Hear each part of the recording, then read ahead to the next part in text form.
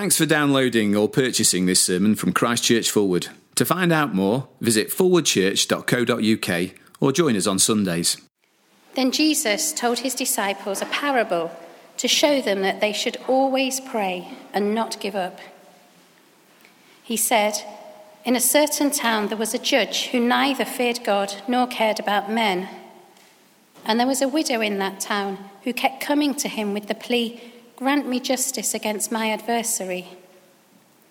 For some time he refused, but finally he said to himself, 'Even though I don't fear God or care about men, yet because this widow keeps bothering me, I will see that she gets justice, so that she won't eventually wear me out with her coming.' And the Lord said, 'Listen to what the unjust judge says. And will not God bring about justice for his chosen ones who cry out to him day and night? Will he keep putting them off? I tell you, he will see that they get justice, and quickly. However, when the Son of Man comes, will he find faith on the earth?'" What a wonderful thought that we've been singing about, when he comes at last. We don't always look forward to that day, we confess, Heavenly Father. But we do want to look forward to it tonight. And we do indeed pray that you'd help us and hold us until that day. And help us to know what we should be doing to speed that day and until that day. And we ask it in Jesus' name. Amen. Please do sit down. Well, you might like to turn back in your Bibles to Luke chapter 18, page 1052, the reading that Ali read for us, as we continue looking through this section of Luke's Gospel Sunday by Sunday evening. I guess many of you, maybe not all of you, but most of you have been keeping an eye on the events over the pond, as they say. Speaking at a US election rally in North Carolina this week, President Barack Obama urged Democrats of all ethnic backgrounds to get out and vote for Hillary Clinton, warning that the fate of the US Republic and the world is at stake. Now, look, I have to say, as I've followed the election on the news, I can't believe how the United States of America have gotten themselves into such of a situation that they are in.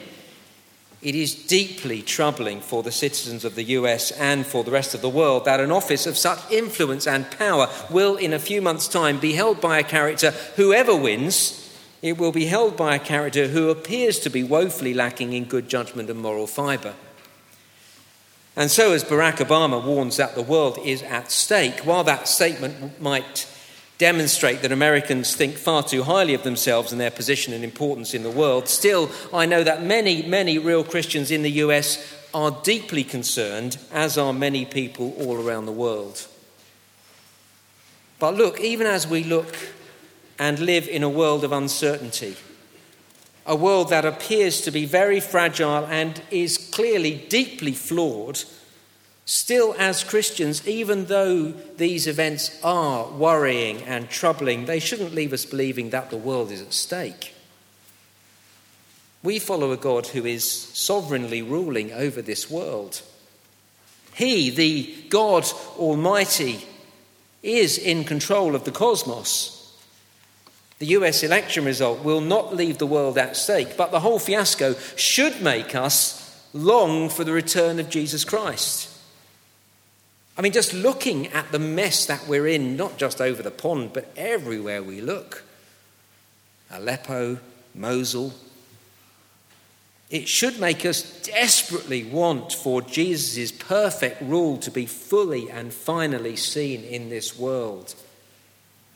Now, that's what Jesus said to his disciples in the Bible passage that we looked at last week. Turn back with me to Luke chapter 17 and verse 22. Page 1051, Luke 17, verse 22. Then Jesus said to his disciples, "The time is coming when you will long to see one of the days of the Son of Man." There'll come a time, says Jesus, when my disciples will long for my return.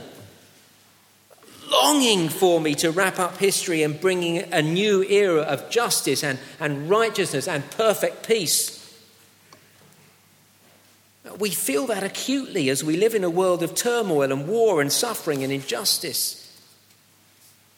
We feel it personally. I felt it this week as I met up with a man who has been told that he doesn't have much time to live. Sitting with him and his dear wife made me long for a world where there is no more suffering. The sadnesses in this world leave me longing for Jesus' return. Does it not you as well? Perhaps we feel it most acutely, or I want to say we should feel that longing for Jesus' return most acutely when Christians are marginalised and ostracised. Now that's happening all over the world, it always has. But the marginalisation and discrimination of Christians is gathering apace here in Britain. Now listen, that is not just a hypersensitive pastor with a persecution complex speaking. 2 comments in the last 2 weeks from people who are not Christians demonstrate how Christians are being marginalised in this nation. First, at Prime Minister's Question Time on Wednesday. I quite like listening to Prime Minister's Question Time on Wednesdays. The staff team join me for sort of what we call Preacher's Lunch. They come at 12:30, and at 12 o'clock I sort of get my lunch ready and put on Prime Minister's Question Time. And on Wednesday, Charles Walker, the Conservative MP for Broxbourne, asked a brilliant question. Now, Charles Walker does not claim to be a Christian. He's clearly a man of deep personal conviction, but he's not a Christian. And yet on Wednesday in the House of Commons, he asked the Prime Minister this question, quote, "When people make fun of Christianity in this country, it rightly turns the other cheek. When a young gymnast, Lewis Smith, makes fun of another religion widely practiced in this country, he's hounded on Twitter and by the media and suspended by his association. For goodness sake, this man received death threats, and we have all looked the other way. My question to the Prime Minister is this: what is going on in this country, because I no longer understand the rules?" The Prime Minister, Theresa May, responded by speaking about the balance between tolerance and freedom of speech. But the point is this: people who aren't Christians, Charles Walker MP recognises that Christians are ridiculed openly in this country and no one does anything about it. Now that is not news to you. You feel it at school and at university and at work when you're out with your friends. Somebody said that very thing to me this week. We are ridiculed. But second, this is the second comment that has brought this all home to me in the last couple of weeks, more than being ridiculed, we are beginning to be ostracised in the courts. So the week before last, an appeal court in Belfast upheld a legal ruling against a Christian bakery called Ashes, saying that they were guilty of discrimination for refusing to bake a pro-gay marriage-themed cake. And listen to this. This is the crucial thing. Listen to the gay rights campaigner, Peter Tatchell, as he criticised the decision of the appeal court. This is brilliant. He said, quote, "Although I strongly disagree with Asher's opposition to marriage equality, in a free society, neither they nor anyone else should be compelled to facilitate a political idea that they oppose." He goes on, "Asher's did not discriminate against the customer, Gareth Lee, because he was gay. They objected to the message he wanted on the cake, support gay marriage." He said, "Discrimination against LGBT people is wrong and is rightfully unlawful, but in a free society, people should be able to discriminate against ideas they disagree with. I am saddened that the court did not reach the same conclusion." That is a brilliant response from Peter Tatchell. Peter Tatchell, a staunch supporter of gay rights, helpfully demonstrates that these Christian bakers have been discriminated against. Now look, this is the big point. When those who don't align themselves with you, an MP and a supporter of gay rights, when those who even oppose you and your thinking begin to say that you are being discriminated against, then you know it's really happening. And my big point is this: as Christians experience that more and more, And it has already begun, but as it becomes worse, as we experience more and more opposition, it will surely bring us to the point where Luke chapter 17, verse 22, we long for the coming of the Son of Man. We long for that day when Jesus will return to put all wrongs right, to usher in a new creation of peace and righteousness and just rule forever. Last week, Jason Clark helpfully took us through this last section of Luke 17. He showed us how that day that Jesus speaks of will come. He said it will come suddenly, verses 31 to 33, decisively, verses 34 and 35, and finally, verse 37. And you can listen to Jason's sermon online if you want to hear more. But then, having spoken about this certain return of Jesus, Jesus then tells this parable about praying and not giving up praying in chapter 18 and verse 1. Jesus told a parable to show them that they should pray and always pray and not give up. Now that is the point of the parable that we are going to read in a moment in verses 2 to 5. Verse 1 is very helpful. We don't have to work out what the parable's about. Luke tells us the point. Disciples of Jesus should be people who pray and keep on praying.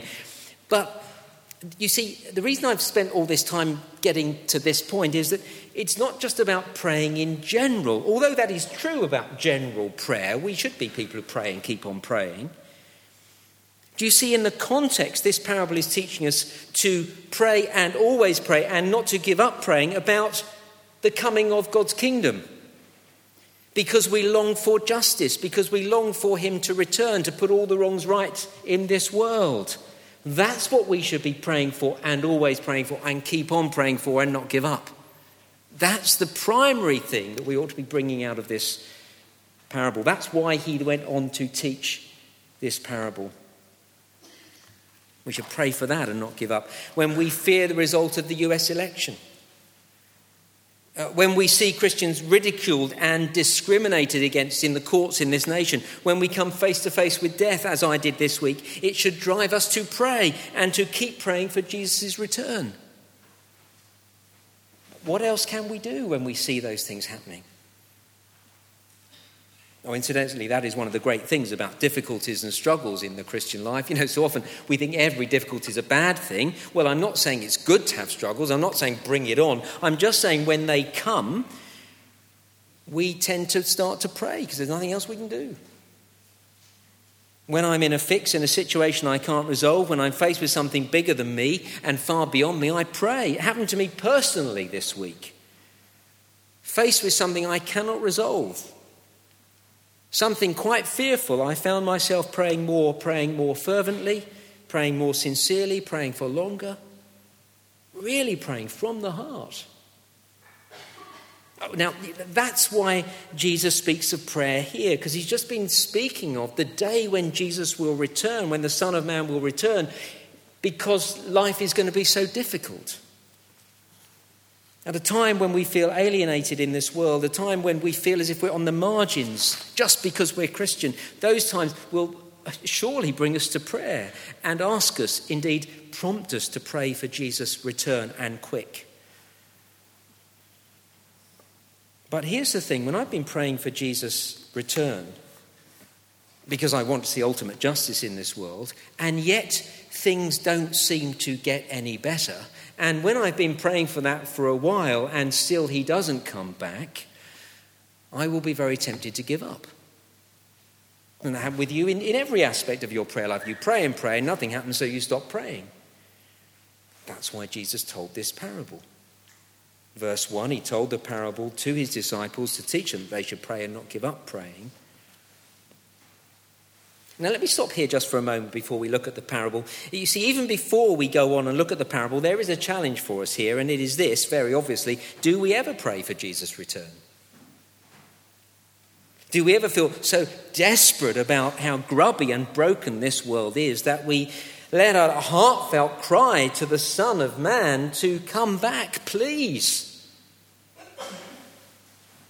Is the longing of our hearts ever, your kingdom come? That's how we should be praying. See, before we do look at the parable, just turn back with me to chapter 11 of Luke's Gospel, page 1042.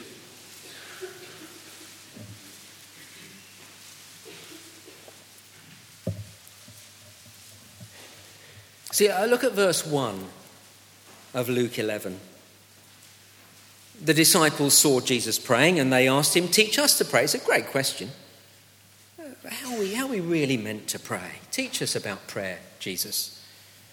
And verse 2, he said to them, "When you pray, say, 'Father, hallowed be your name, your kingdom come.'"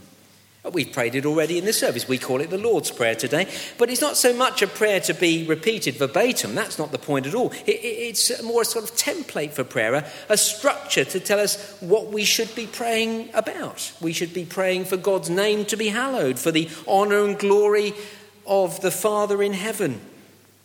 That should be our highest desire in prayer. That's why it comes first. It should be what drives all our praying. And his name will be honoured as his kingdom comes, as his rule is established in the lives of individuals who turn to him in genuine repentance and faith. And ultimately, God's glory, God's name will be hallowed when Jesus returns and ushers in his new creation, the new heavens and the new earth, when every knee shall bow and every tongue confess that Jesus is Lord. That's what we should be praying for. Jesus teaches us to pray, your kingdom come. My hunch is that is not the subject of most of our prayers, if we pray at all. My guess is that most of us are not desperate to see the coming of God's kingdom. My guess is, if you're anything like me, I'm far too focused on the here and now. Certainly when I hear people pray, the honour of God is not high on the agenda.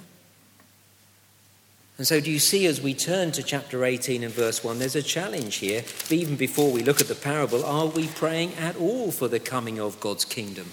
Is that ever something we pray about? It's odd, isn't it, when we think about how we're taught to pray, we never pray that way. So you see, as you watch the news, as we await the US election result this week, with a deep concern for what it will mean for us in our lives and of course for the millions of those who live in the US, as we experience Christians being marginalised and ostracised in this nation, as we encounter death, do those things spur us on to long for Jesus' return and so to pray, your kingdom come? Well, we turn back to Luke chapter 18 and verse 1. Jesus told his disciples to pray, and he told them this parable to teach them to pray and to keep on praying for Christ's return. So how does this parable encourage me to pray and keep on praying? Verse 2, he said, in a certain town there was a judge who neither feared God nor cared about men. There's the judge. Tim introduced us to him right at the beginning of our meeting. But as we'll see in a moment, this judge doesn't care much about justice. That's a strange thing, isn't it? A judge who isn't interested in justice. That would be like a vicar who doesn't care about God. And he's not interested in justice because he's completely bound up with himself. He doesn't fear God. He takes no interest in God's laws or God's ways. And he doesn't care about other people either. Do you see that there in verse 2? He's a thoroughly selfish and self-absorbed man. And then there's a widow, verse 3. A widow in that town who kept coming to him with the plea, grant me justice against my adversary. A widow is, of course, in complete contrast to a judge. A judge has status and power and influence. A widow in those days had no status. She would have been utterly powerless, and she had no way of influencing anyone. This particular widow is in contrast to this particular judge in that she was very concerned for justice. You see it there at the end of verse 3. She kept coming to the judge and pleading, grant me justice against my adversary. For some time her pleading got her nowhere, as the judge, verse 4, simply refused to listen to her. But she wouldn't give up, she wouldn't let go. She was like a dog with a bone. You can imagine her sending him emails day after day. And when he didn't reply to them, she started calling his chambers. And when the judge's PA wouldn't put her through to him, she went to great lengths to discover his mobile number and began calling him and texting him day after day, several times a day. And when that didn't work, and when he got his mobile number changed, she waited for him outside the courtroom as he left work, as he walked to his car. She begged him to take notice of her situation. And when that didn't work, she started to follow him home, ring his doorbell, bang on his door, pleading with him to bring her justice. And so finally, verse 4, the judge said to himself, Even though I don't fear God or care about men, yet because this widow keeps bothering me, I will see that she gets justice so that she won't eventually wear me out with her coming. So she got justice by never giving up. And remember verse 1, Jesus told this to show his disciples, you and me, that we should pray and not give up praying. But here's the surprise for me. Look at verse 6. Isn't verse 6 a surprise? The Lord said, listen to what the unjust judge says. Here's the surprise. I'd have thought verse 6 would read, so follow the example of the widow and keep praying and don't give up. That's the point of the parable. That's verse 1. But verse 6 doesn't tell us to be like the widow, but rather to listen what the unjust judge says, to listen to verses 4 and 5. In verse 6, Jesus tells us to hear what the unjust judge says and to see what he did, that he did give justice because the woman kept on pleading. And so Jesus says, verse 7, and will not God bring about justice for his chosen ones who cry out to him day and night? Will he keep putting them off? And here's the first point, which is extraordinarily worrying when we're this far through. It's okay, 2 very brief points at this point, but here's the first point if you're taking notes. Keep praying because God is just. See, that's the first thing he says. That's why verse 6 is a surprise. You expect him to say, keep praying because the widow kept praying and she got her way in the end. But he doesn't say that. He says, keep praying because of what the judge says, the unjust judge says. See, in this parable, Jesus is not comparing God with the unjust judge, but contrasting him. And Jesus says, if the unjust judge will give justice to a widow who doesn't give up pleading, then you can be sure that God, who is just, God, who is our Heavenly Father, God, who does care about his chosen ones, you can be sure he will bring justice to those who cry out to him day and night. The point that Jesus is making is about the character of God. And that is so crucial. Because depending what we think about God, what we think about his character, affects whether we pray and whether we keep on praying or not. One of the main reasons we're tempted to give up praying is because we think God isn't interested in us or isn't hearing us, and therefore won't answer our prayers. Or because we think God isn't good or isn't a just God, and so we think, what's the point of praying? God doesn't care anyway. And that's why Jesus says in verse 6, listen to what the unjust judge says. Because if an unjust judge eventually brings justice, you can be absolutely sure that a just judge, the God we know, the one who cares about his chosen ones, will answer your prayers when you keep praying. So it's all about the character of God. What is your view of the character of God? Do you think he's mean? Do you think of him as Father first of all, above everything? If you do, and that of course is how Jesus taught his disciples to pray, remember Luke chapter 11 verse 2, when you pray, pray our Father. If you think about him as Father, you will come to him very differently, unless of course you have a warped view of Father. Let me do this from an everyday perspective, an everyday relationship, and I think you'll get it. Imagine growing up with a dad who is mean and never gives you anything. Sadly, for some of you, this will be all too real. I hope it's not the case for my children. Whenever you asked your dad, he said no. When you were 7 or 8, you asked your dad to play with you, and every time you asked him, he said, no, I haven't got time.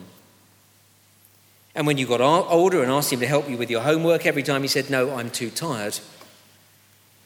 And when you grew up and needed a loan to help you buy your first car, you didn't even bother ask your dad, you see, because you knew he'd say no, because all the way through your life he'd said no, because right through your childhood he never gave you anything. He always said no, because you got to learn that he was basically a mean and selfish man who knows nothing of grace and love. But you have a friend. As she was growing up, when she asked her father to play with her, he usually stopped what he was doing, or at least he finished whatever he was doing as quickly as he could in order to play with her. And when she got older and asked him to help her with her homework, even if he was busy and even if it was really late at night, he'd help her out when he could. And so when she wanted to buy her first car, she happily went to him to ask for some money. And he talked to her about financing. And he didn't just give her the money on a plate, but he, just in case my children are thinking, but he worked out how they could buy the car. And she talked about it. And eventually he did give them some money that they needed.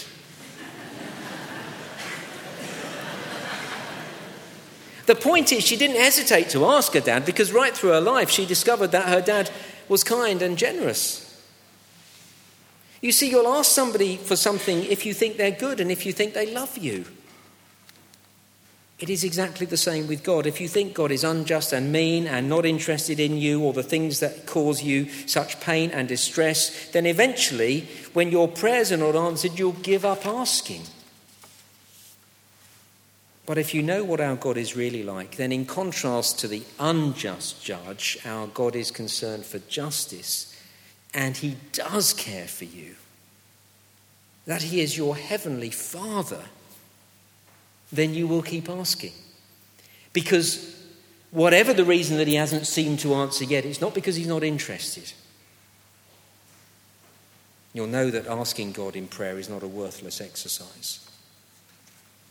And so Jesus says in verse 6, listen to what the unjust judge says, and will not God bring about justice for his chosen ones who cry out to him day and night? Will he keep putting them off?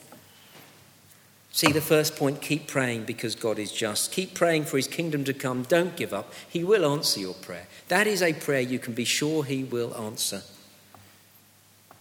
And as we close, secondly, keep praying because that is a mark of genuine Christian discipleship.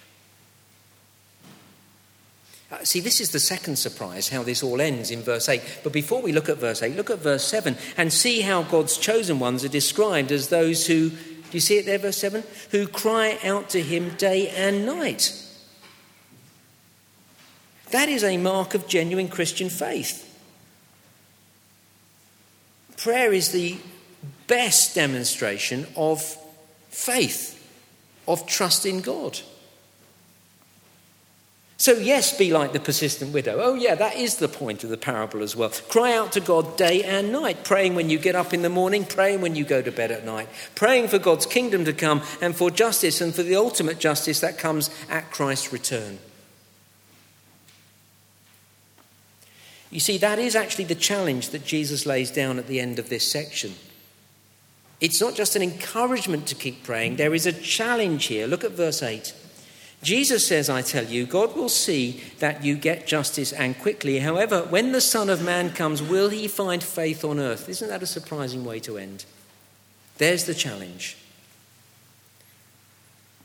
You see, there isn't actually any question that Jesus will return, but when he comes back, will he find Christians who, full of faith, fully trusting God, have prayed and kept praying for Jesus to return?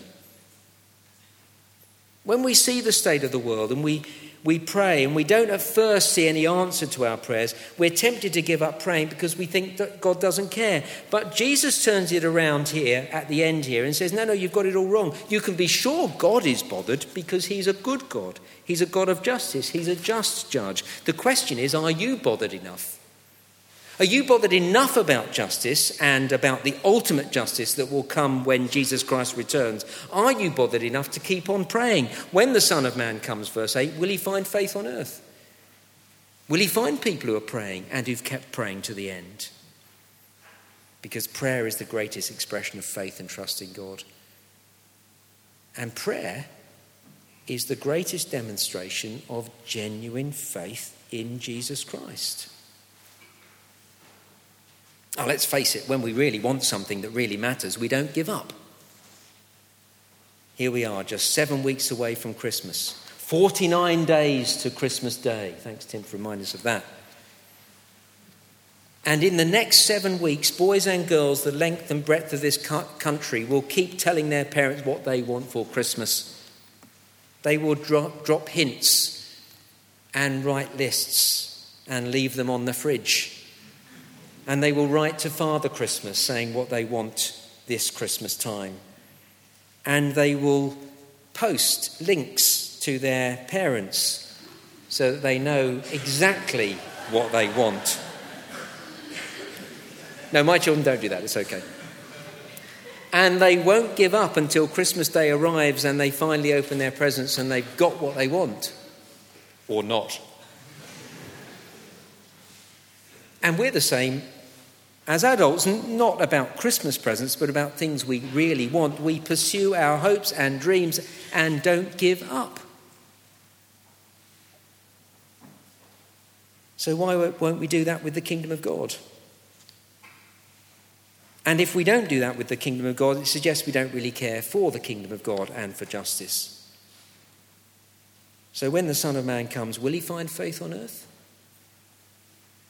Will we have kept going back to him and begging him to return and keep doing it even though we haven't seen the answer to that prayer yet? The hardships and difficulties we face in this world are a terrific test to see if we're really bothered about God's kingdom. And when they come, we should pray and keep on praying. And that is why, verse 1, Jesus told this parable. And so this parable should have an impact on our lives tomorrow morning. As we feel deeply concerned for the state of the world, worried about the US election, hearing the words of Barack Obama that the result could leave the fate of the world at stake. And when we find ourselves as Christians being more and more marginalised in society, ridiculed by those around, seeing Christians discriminated in the courts of this land, and when we see death and pain all around us, this parable should encourage us to pray for justice, and to pray for the ultimate justice that comes when Jesus Christ returns. And then as the weeks go on, maybe even Friday comes and we've prayed for that for 4 days and we haven't seen anything happen, we should remember that God is not like the unjust judge, and that will spur us to keep on praying, your kingdom come, because he's a good God who loves us and who is just. And we should be just like the widow who prayed and worried and bothered that unjust judge, praying and not giving up for the return of the Son of Man, so that when God answers our prayer and Jesus does return, he will find faith on earth in us. Let's pray together.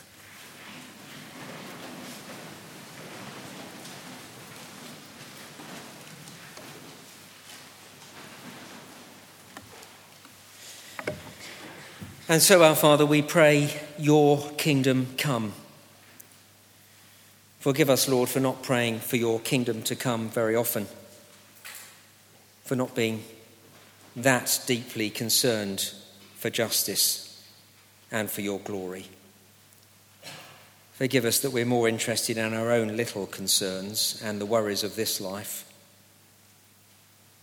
Forgive us for giving up praying so easily, often because in our minds we've questioned your character, doubting that you are a good God and just and righteous and our Father who wants the best for us and for your people in this world. Help us by the power of your Holy Spirit to be persistent in prayer, both generally persisting in prayer, but specifically persisting in praying for your kingdom to come. For people of all sorts to come to your kingdom. For your kingdom to come supremely in your Son, the Lord Jesus, the Son of Man, to return to make all things new. We long for that day when all wrongs will be put right, that day of justice, the day of a complete new beginning in the new heavens and the new earth, that day when there will be no more crying or pain or suffering or death. And so we pray, Maranatha, come, Lord Jesus. Amen.